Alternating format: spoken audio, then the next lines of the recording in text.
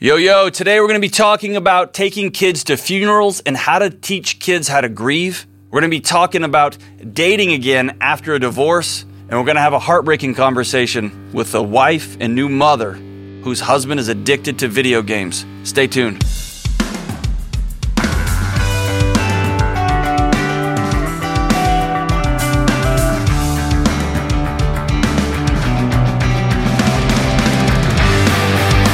What's up? I'm John, and this is the Dr. John Deloney Show, where we're taking your calls about your life. We're talking about relationships, relational IQ, how to get along with one another, how to fight fair, your mental health, parenting. We're going to be talking about, maybe, folks who are still raising the roof and folks who are still making don't skip leg day jokes. Dude, enough. Here's the thing. The roof is as high as it needs to be. We're all good on that. And if you're still skipping leg day, you should probably go to church. There's something wrong with you, okay? So let's all just agree we're done with the raise the roof and the leg day jokes.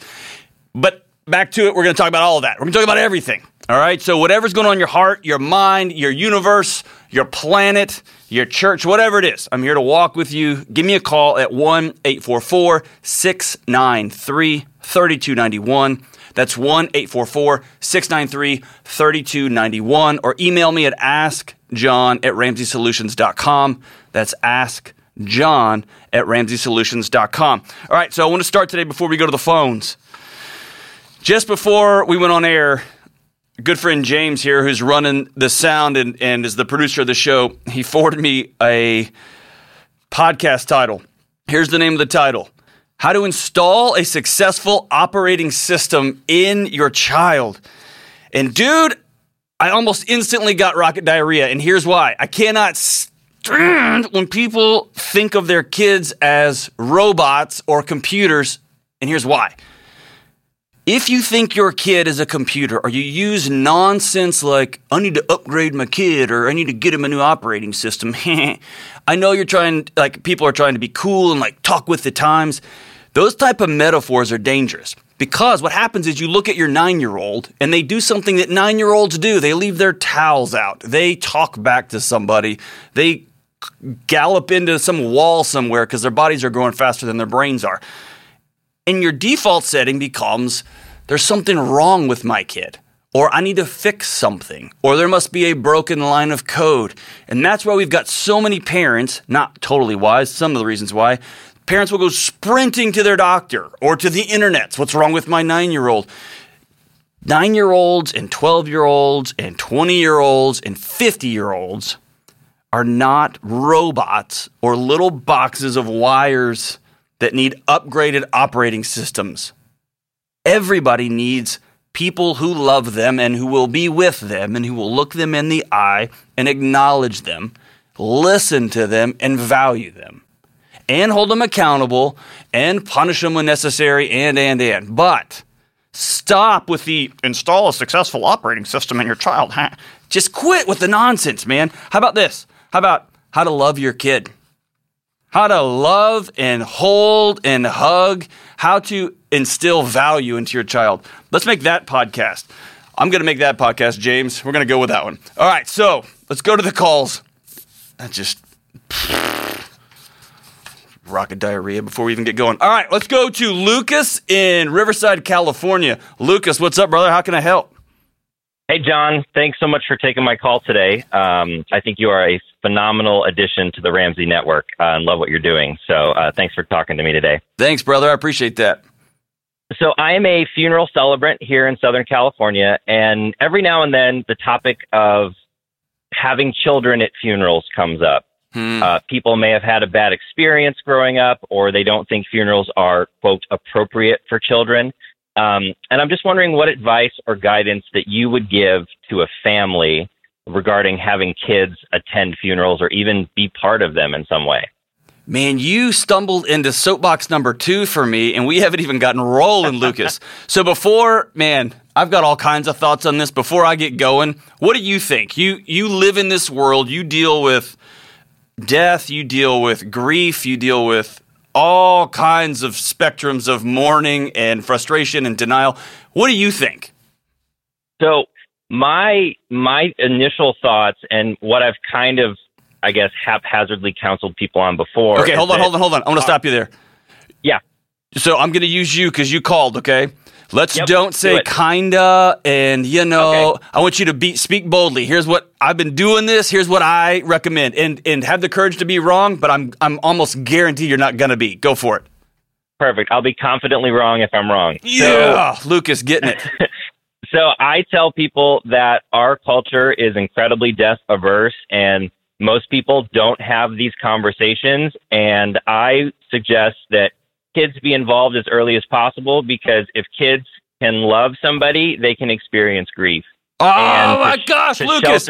Dude, I'm high-fiving you from Nashville to Southern California. You are in the right job. You are the person that people need when they're experiencing loss and they're experiencing brokenness. I 100,000 times 1,000,000% agree with you. We have stripped all negative emotions. We've pathologized everything that doesn't feel quote unquote happy, right? And we've labeled it as depression or anxiety. That's the two that we kick off all the time.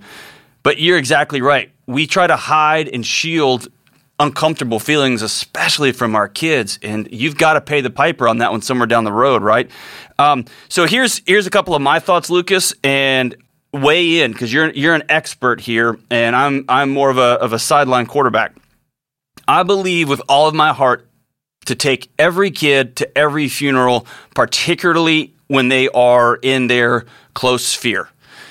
And meaning their grandparents, their parents, their siblings, their cousins. Get your kids involved in funerals and celebrations of life. Let them see you sad. Let them see you as a parent mourn. You are not doing your kids any favors by hiding it. I have a personal example of this. One of the things that my dad did, so my dad was a homicide detective. He dealt in the ugliest of the ugly. He dealt with death all day, every day as a part of the first half of his career. And one of the things he did for me was he sheltered me from funerals. He didn't want me seeing the stuff that he saw every day.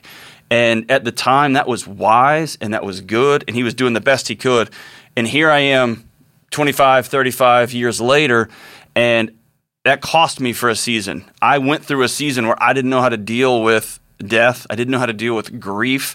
I didn't have the tools, and I didn't have a map. I didn't have an image of a mom and a dad who were sad and still loved each other, who had healthy coping mechanisms and just how to live life through tragedy. And so it became an important thing for me to make sure my kid was exposed to not grotesque and gruesome things, but to go to funerals, to experience sadness, to see dad and mom sad, and to say, what's wrong, mom and dad, to see tears come from our eyes, because that's part of the human experience. I heard a quote, maybe about 15 years ago, and I wrote it down. It was, kids are overexposed and underexperienced. And I think that attributes, that's for all of us, right? Overexposed and underexperienced. And what that means is they've seen 1 million dead people on a computer or on TV or in a video game, and they've never been in a room and felt the weight of someone who's actually died, a dead body there, the passing of a loved one, the collective grief. And that goes on, right? They've seen 1 million sex acts on TV. They've seen 1 million sexualized images, and they've never burned an entire movie just trying to, to move their hands in the right way so they can hold hands with somebody that they're in love with. They skip all the steps, and so they've got these images. They've downloaded the images. There I go. Using a freaking computer analogy. What a moron. So they absorb these images, but they don't have the experience to back that up. And you get that disconnect in their brain, and you're just asking for all kinds of trouble. So, Lucas, it's been my experience, which, again, is limited compared to yours, that one of the greatest gifts you can give a child is to let them attend a funeral with you, let them attend a viewing with you, let them see people who are crying, let them experience what your body feels like when you're sad, and to then process it with them, to talk about it with them, to show how you can value people when they're not there, how memories remain with you, right? How that impacts your spiritual walk. It just impacts everything. So what do you think about that? Does that make sense to you? Oh, absolutely. Yeah, that was kind of, it's good to hear somebody affirm that, because that's the one area I'm not really that trained in. And so I just wanted to make sure I was on the right track, I guess. Absolutely. And Lucas, I would even go one step further. There's become a new trend over the last 5 to 10 years where people would say, I'm just too sad, I can't go to the funeral. Ridiculous. Go to the funeral. I don't care if you don't feel like it. I don't care if you are sad. And I'm talking to grown-ups here. I don't care if you're sad. I don't care if it just feels heavy. You gotta go. Your body needs that collective processing. It needs to be in community with other people who are grieving to help you get through a process. If you skipped a funeral, if you didn't go to your dad's funeral because of X, Y, or Z, I'm going to recommend that you hold another ceremony. Hold a special moment. If your dad sucked or your mom was abusive and you say, I'm not going to that funeral, I don't care who you are, that winds its way into your body, into your collective psyche. Having some kind of process, whether it's writing him a letter, whether it is writing him 3 letters. I've recommended that before. Write a letter for thank you for what you gave me. Write a letter for thank you or screw you for being such a terrible parent. And then write him another letter with here's who I'm becoming and here's who I'm going to be.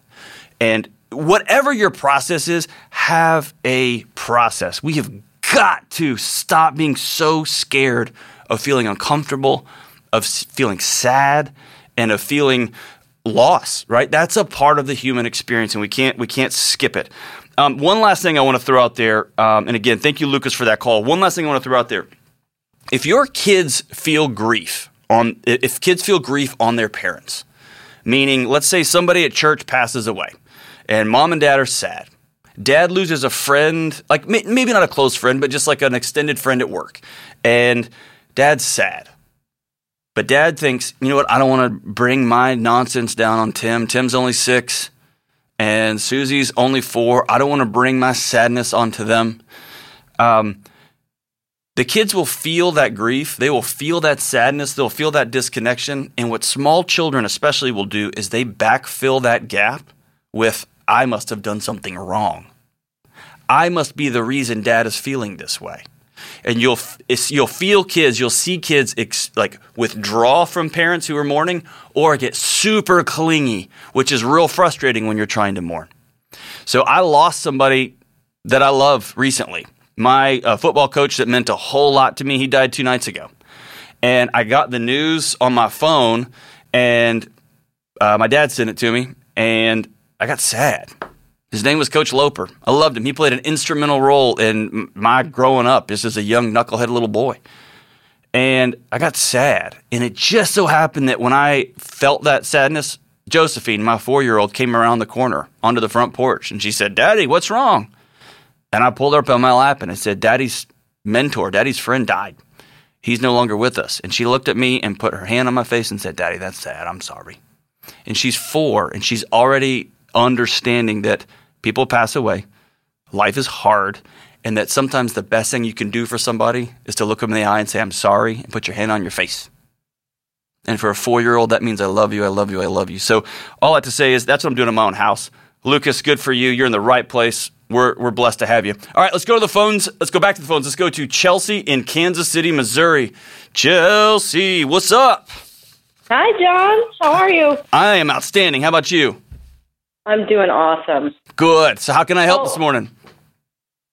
I have recently gone through a divorce, and I'm getting back out into the dating scene, and it's hard. I'm in my mid-30s, and I just want some guidance on how to make this work. And I have 2 kids, 2 young kids, 6 and 2. 6 and 2. So how long were you married? That's interesting. I was married for a year. Then we divorced for a year, and I had my daughter was 2 at the time, and I dated somebody, and it just scared me so much. I remarried my ex-husband again, and we had another kid, and then so you remarried because you got scared? You remarried because you got scared, or you remarried, you dated somebody new and thought, no, he's the one, I love him, or I don't want to invest in any more time than anybody else? What was the reason you went back? It wasn't because you were scared. Why'd you really go back and remarry him? Well, it was kind of out of fear because I didn't want my daughter to grow up in a split home with like having to choose like a new parent and a new family. So I went back to my ex-husband. So you weren't scared of a new relationship. You were scared of your daughter growing up in a separate house. Okay, that makes sense. Yeah. And so why'd you get divorced the second time to the same guy? For the same reasons. We just aren't compatible. We just don't get along. We don't have the same life goals. Give me some more details than just not compatible. And there's a reason why I'm asking this, but not just to be gratuitous. Yeah. Well, he doesn't have the same work ethic as me, drive. We don't agree on parenting. His parents pretty much hand him everything and don't really make him work hard for anything. And my mom is completely the opposite of that. We've always had to work really hard for everything in our life. So those things sound like some things that every couple goes through. Something below that made you get divorced twice. What is it? Those are just discomforts. Those are things that every couple deals with. I thought we should do this. I thought we should do this. Those are usually navigational issues. Something below that made you get divorced twice. We got married because I got pregnant. Okay. With my daughter. So I married him because I thought it was the right thing to do for her. Ah, there we go. And did you resent him?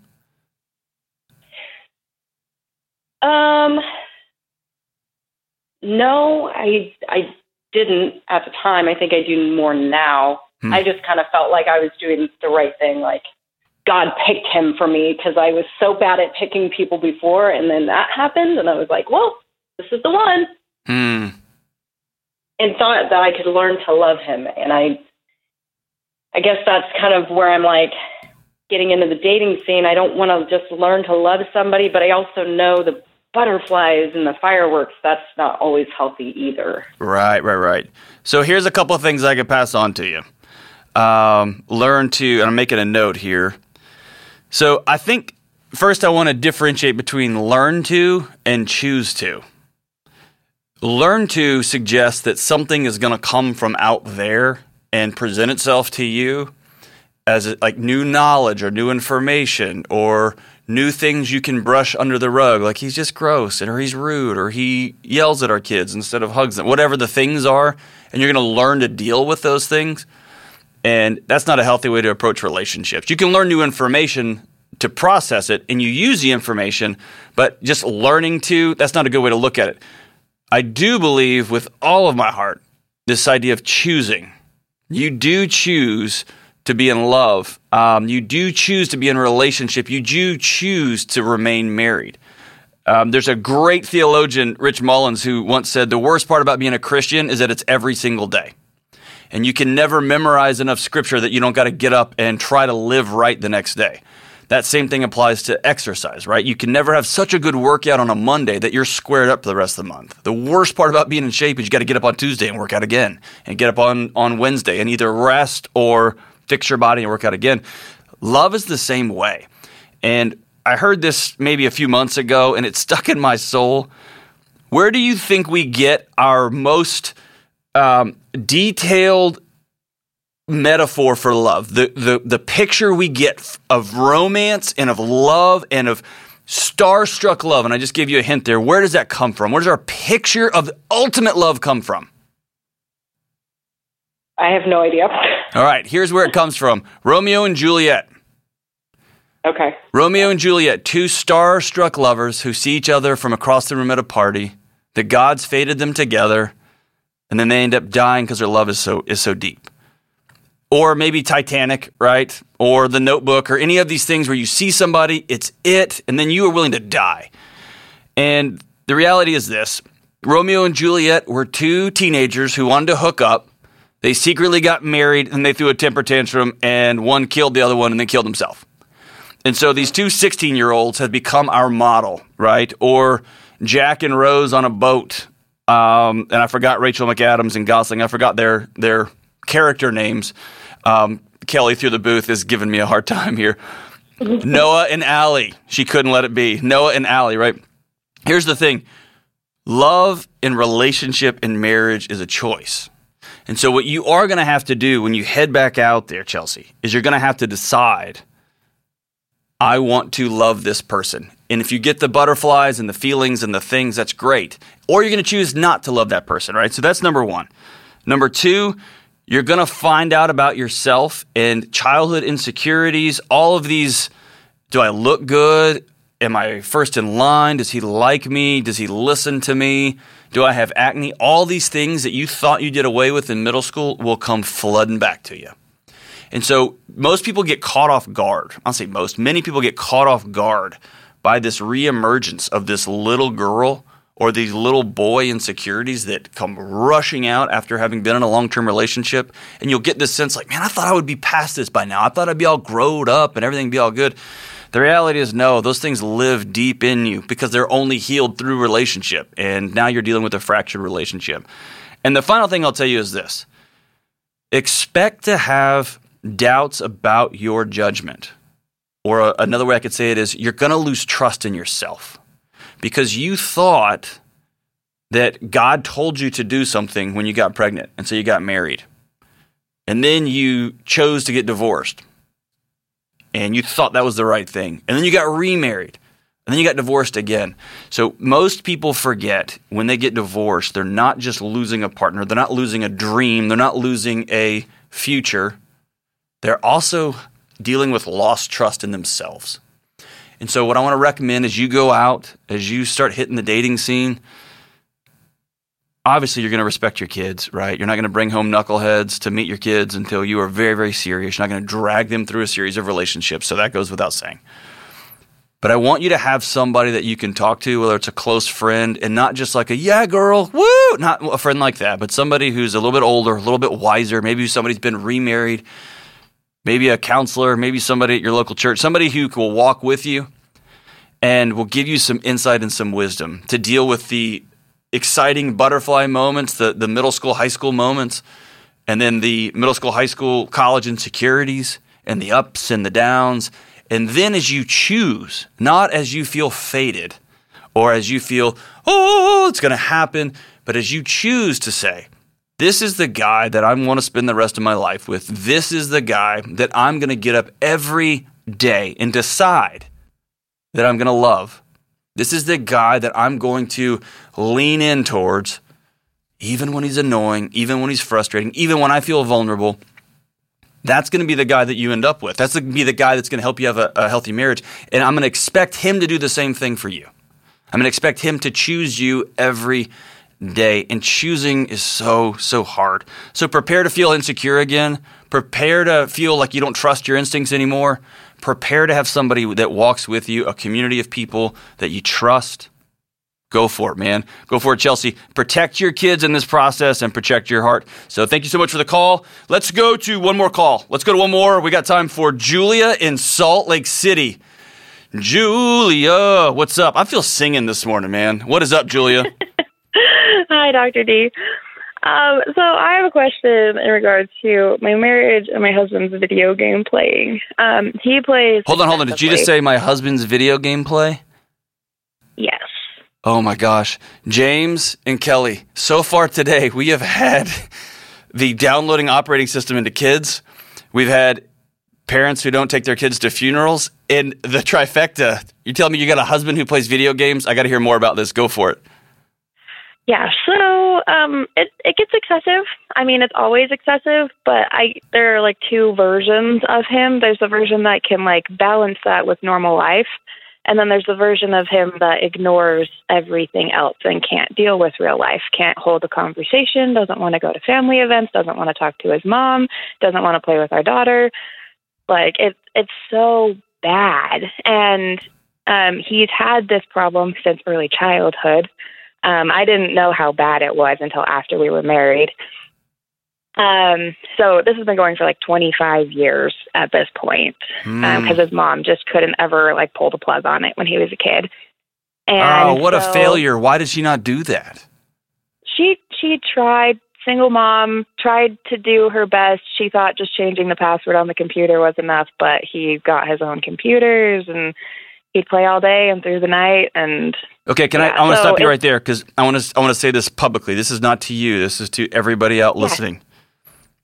a parent who comes to me and says, hey, my 9-year-old is addicted to their iPad, I'll always stop them and say that's bullcrap. 9-year-olds only get iPads through their parents. Period. End of story, end of discussion. My kid won't stop playing video games. Then you take the controllers and you smash them into a million pieces. Kids only have access to this nonsense when their parents are either too insecure, or, and I'll give it to you, they're exhausted. I understand that. And a single mom trying to navigate their day and 2 jobs and school, I understand handing a kid a controller because it just keeps everybody happy. I get that. I get it. But I just couldn't pull the plug. It's parents not owning up to their responsibilities and stepping in that gap and getting rid of the freaking controllers. All right, that's my aside. Go back, Julia. Yes, you're good. So when I met him while we were dating, he was hardly playing at all, as far as I could tell. He was really involved in church. He was really thoughtful about dating. We had like a really good social circle, and we were just like always out and about doing stuff. He took good care of himself. And then after being married for a little bit, we've been married for 4 years now. Like every 6 months or so, I just have to have like a complete breakdown to snap him out of it because he's just lost in his video game world. What does lost mean? Like how many hours a day? Like at an absolute minimum, 3 to 4 hours, typically after a work day, 7 to 8 hours. And then on weekends, probably like double that at least. Wow. So this is a full-blown lifelong addiction. Yeah.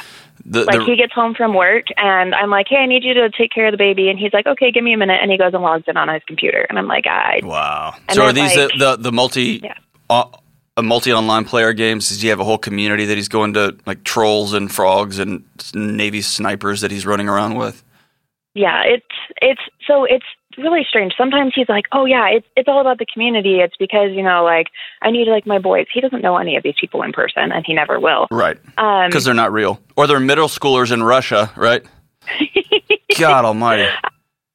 Yeah. Other times though, he's just mindlessly clicking and it's the same game he's played since he was a kid. And I actually like banned it for a while. I was like, I'm done. This has to go away. And he humored me for like 3 or 4 months. And then one day he was like, yeah, so I downloaded it on my phone and I've been playing during my lunch breaks. And so I don't think it's that much of a problem. And he put it back on his computer again and so continues to play it now. What is your sex life like?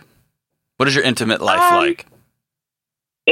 It's kind of gone away. Some of that has to do with our baby being born this year and just sleep deprivation and C-section recovery and PTSD and a number of things. So back me up right before the baby was born, still 4 to 6 hours. I'm just looking at the math on the hours here, right? I mean, there's not a lot of time to squeeze in connection time. No, there's not. And I've told him that too. He's like every once in a while he'll say, oh, our intimate life has disappeared. I'm like, yeah, because I'm not a microwave. You can't just push a button and I'm ready to go. You have to actually pay attention to me. We have to do date night. We have to cuddle sometimes without the expectation that that's going to happen. It takes effort on your part. And so sometimes he puts in that effort and other times he's like, it's too much. I'm just going to play my games because that's easy. Wow. So we'll talk about the video game thing here in a minute.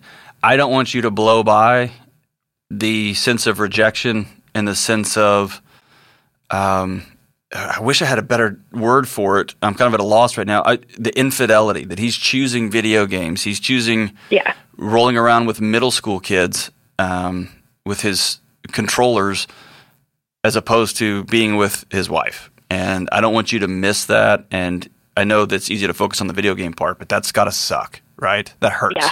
Yeah. That hurts. Definitely. So I don't want to minimize this.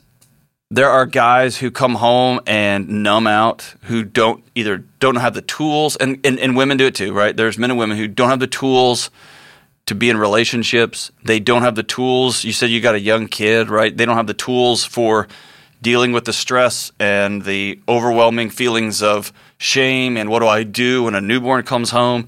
They don't know how to deal with rejection at work. That happens, right? And there's folks who spend 1 or 2 or 3 hours a night, 4 to 6 hours a night, 8 to 9 hours a night, has so many derivative bad effects from lack of sleep to lack of human contact to literally living in a fantasy. That's every bit, as far as I'm concerned, as dangerous as an alcohol addict, as someone who's cheating on their wife, because they are choosing other behaviors or choosing other fake relationships to numb out and not have to deal with the person in front of them. And so now that you've got a daughter here, I want you to be very serious about thinking through protecting your daughter and his daughter from this level of disconnection, because she will quickly understand that she is in second place to a computer, that she is in second place to a distant father. More insidiously, it'll be a distant person who's in the same house, right? And a kid can not regulate well, but they understand the physical presence. Dad isn't here, right? Dad left us. Dad moved out. Mom moved away. She's got a new husband. But when they're in the same room and they're distant from you, kids will backfill that with this is my fault, this gap is my fault, and they will try all sorts of connecting, numbing behaviors to try to bridge that gap. And this is a serious thing. Again, just in my own house, just for what it's worth, there are no video game consoles. My kid wouldn't know how to turn a video game on. Now, I'm crazy about it, right? So I know there's going to be a million people. You think the CrossFit community came after me. Man, the video game folks, I get it, right? But I want my kid to experience outside. I want my kid to experience playing baseball with dad, just throwing it back and forth. I had to learn, I'm still having to learn how to play dolls with my daughter, how to just be bored and be connected with my kids. And what they think is interesting, we're going to think is interesting. Or if I'm out doing yard work, my kids are coming with me. If I'm going hunting or fishing, my kids are going with me. And that's a part of the responsibility of having kids. Now, I don't want to say all video games are evil or whatever. That's just the stance I've taken, mainly because I can't control myself. I don't mind saying this again on this podcast. A few years ago, before I knew they were a bunch of cheaters, I was a near religious Astros fan. And one of the things I gave myself for a gift was the MLB ticket. And so I got all the Astros games just piped into my house. And I found myself getting home from work, and I would just go lay on the couch. I was exhausted. I was on call 24/7, 365. I was just working, and I'd just go lay down. And my son came in one day, and he asked me a question that was a dagger to my soul. And I really haven't picked up professional sports or college sports since. Because I'd get home, and I'd say, hey, son, why don't you come lay down and watch the game with me? We love the Astros together. And he'd say, well, let's just go play catch. And I'd be like, let's watch these guys. They're professionals. And that was my way of numbing out. I was exhausted. I didn't want to go chase a ball. He was like 6 or 7. He threw the ball all crazy all over the place. And then one day he came in and asked me this question. Hey, Daddy? And it wasn't a drama question. It wasn't a guilt question. He was just like a 7-year-old or 8-year-old asking for facts, asking for data. Hey, Dad, do you love me as much as the Astros? I was like, say what? He goes, do you love me as much as the Astros? Because I was laying on the couch watching him, and he was just standing there. And I looked at him and said, son, I love you more than I will ever, ever love the Astros. And I got up and turned off the game, and I really haven't gone back. I really haven't gone back because my son is more important, my wife is more important, my daughter is more important, my community is more important than living in a fantasy world, than living in a fake world of elves and trolls and shooter games and all of the things, while the world is spinning and passing us by. So for you, Julia, you've got to intervene. You've got to intervene in a significant way. And so I'm going to recommend you go meet with a professional counselor to get some tools on how to identify your personal values, the values you're going to have in your home for raising your daughter. And of course, you're doing this with him. And you're going to have to come up with some or what behaviors, some or what ideas. Because at this point, this is a lifelong thing. He is connected to this box, your husband is. He's connected to this game, this pseudo-fantasy community. And he's not going to be able to turn it off on his own. And you're not going to be able to have blow-ups. You're not going to be able to punish him into recovery. He's going to have to decide, I want human interaction. I want to learn how to be uncomfortable with other people. I'm going to have to learn how to be disappointed and feel ashamed and feel nervous and feel sexy and feel loved. He's going to have to learn how to do all those feelings because his mom didn't teach him. And that is what it is. That's the husband you've got right now. I hope beyond hope, he will lean in and say, you are right. My wife, my daughter, my family, my future is more important than an imaginary game. I hope he will. I hope he will. The tools are out there and the resources are out there. But at this point, Julia, all you can do is you can take care of you, your thoughts and your actions, and you've got to protect that daughter of hers.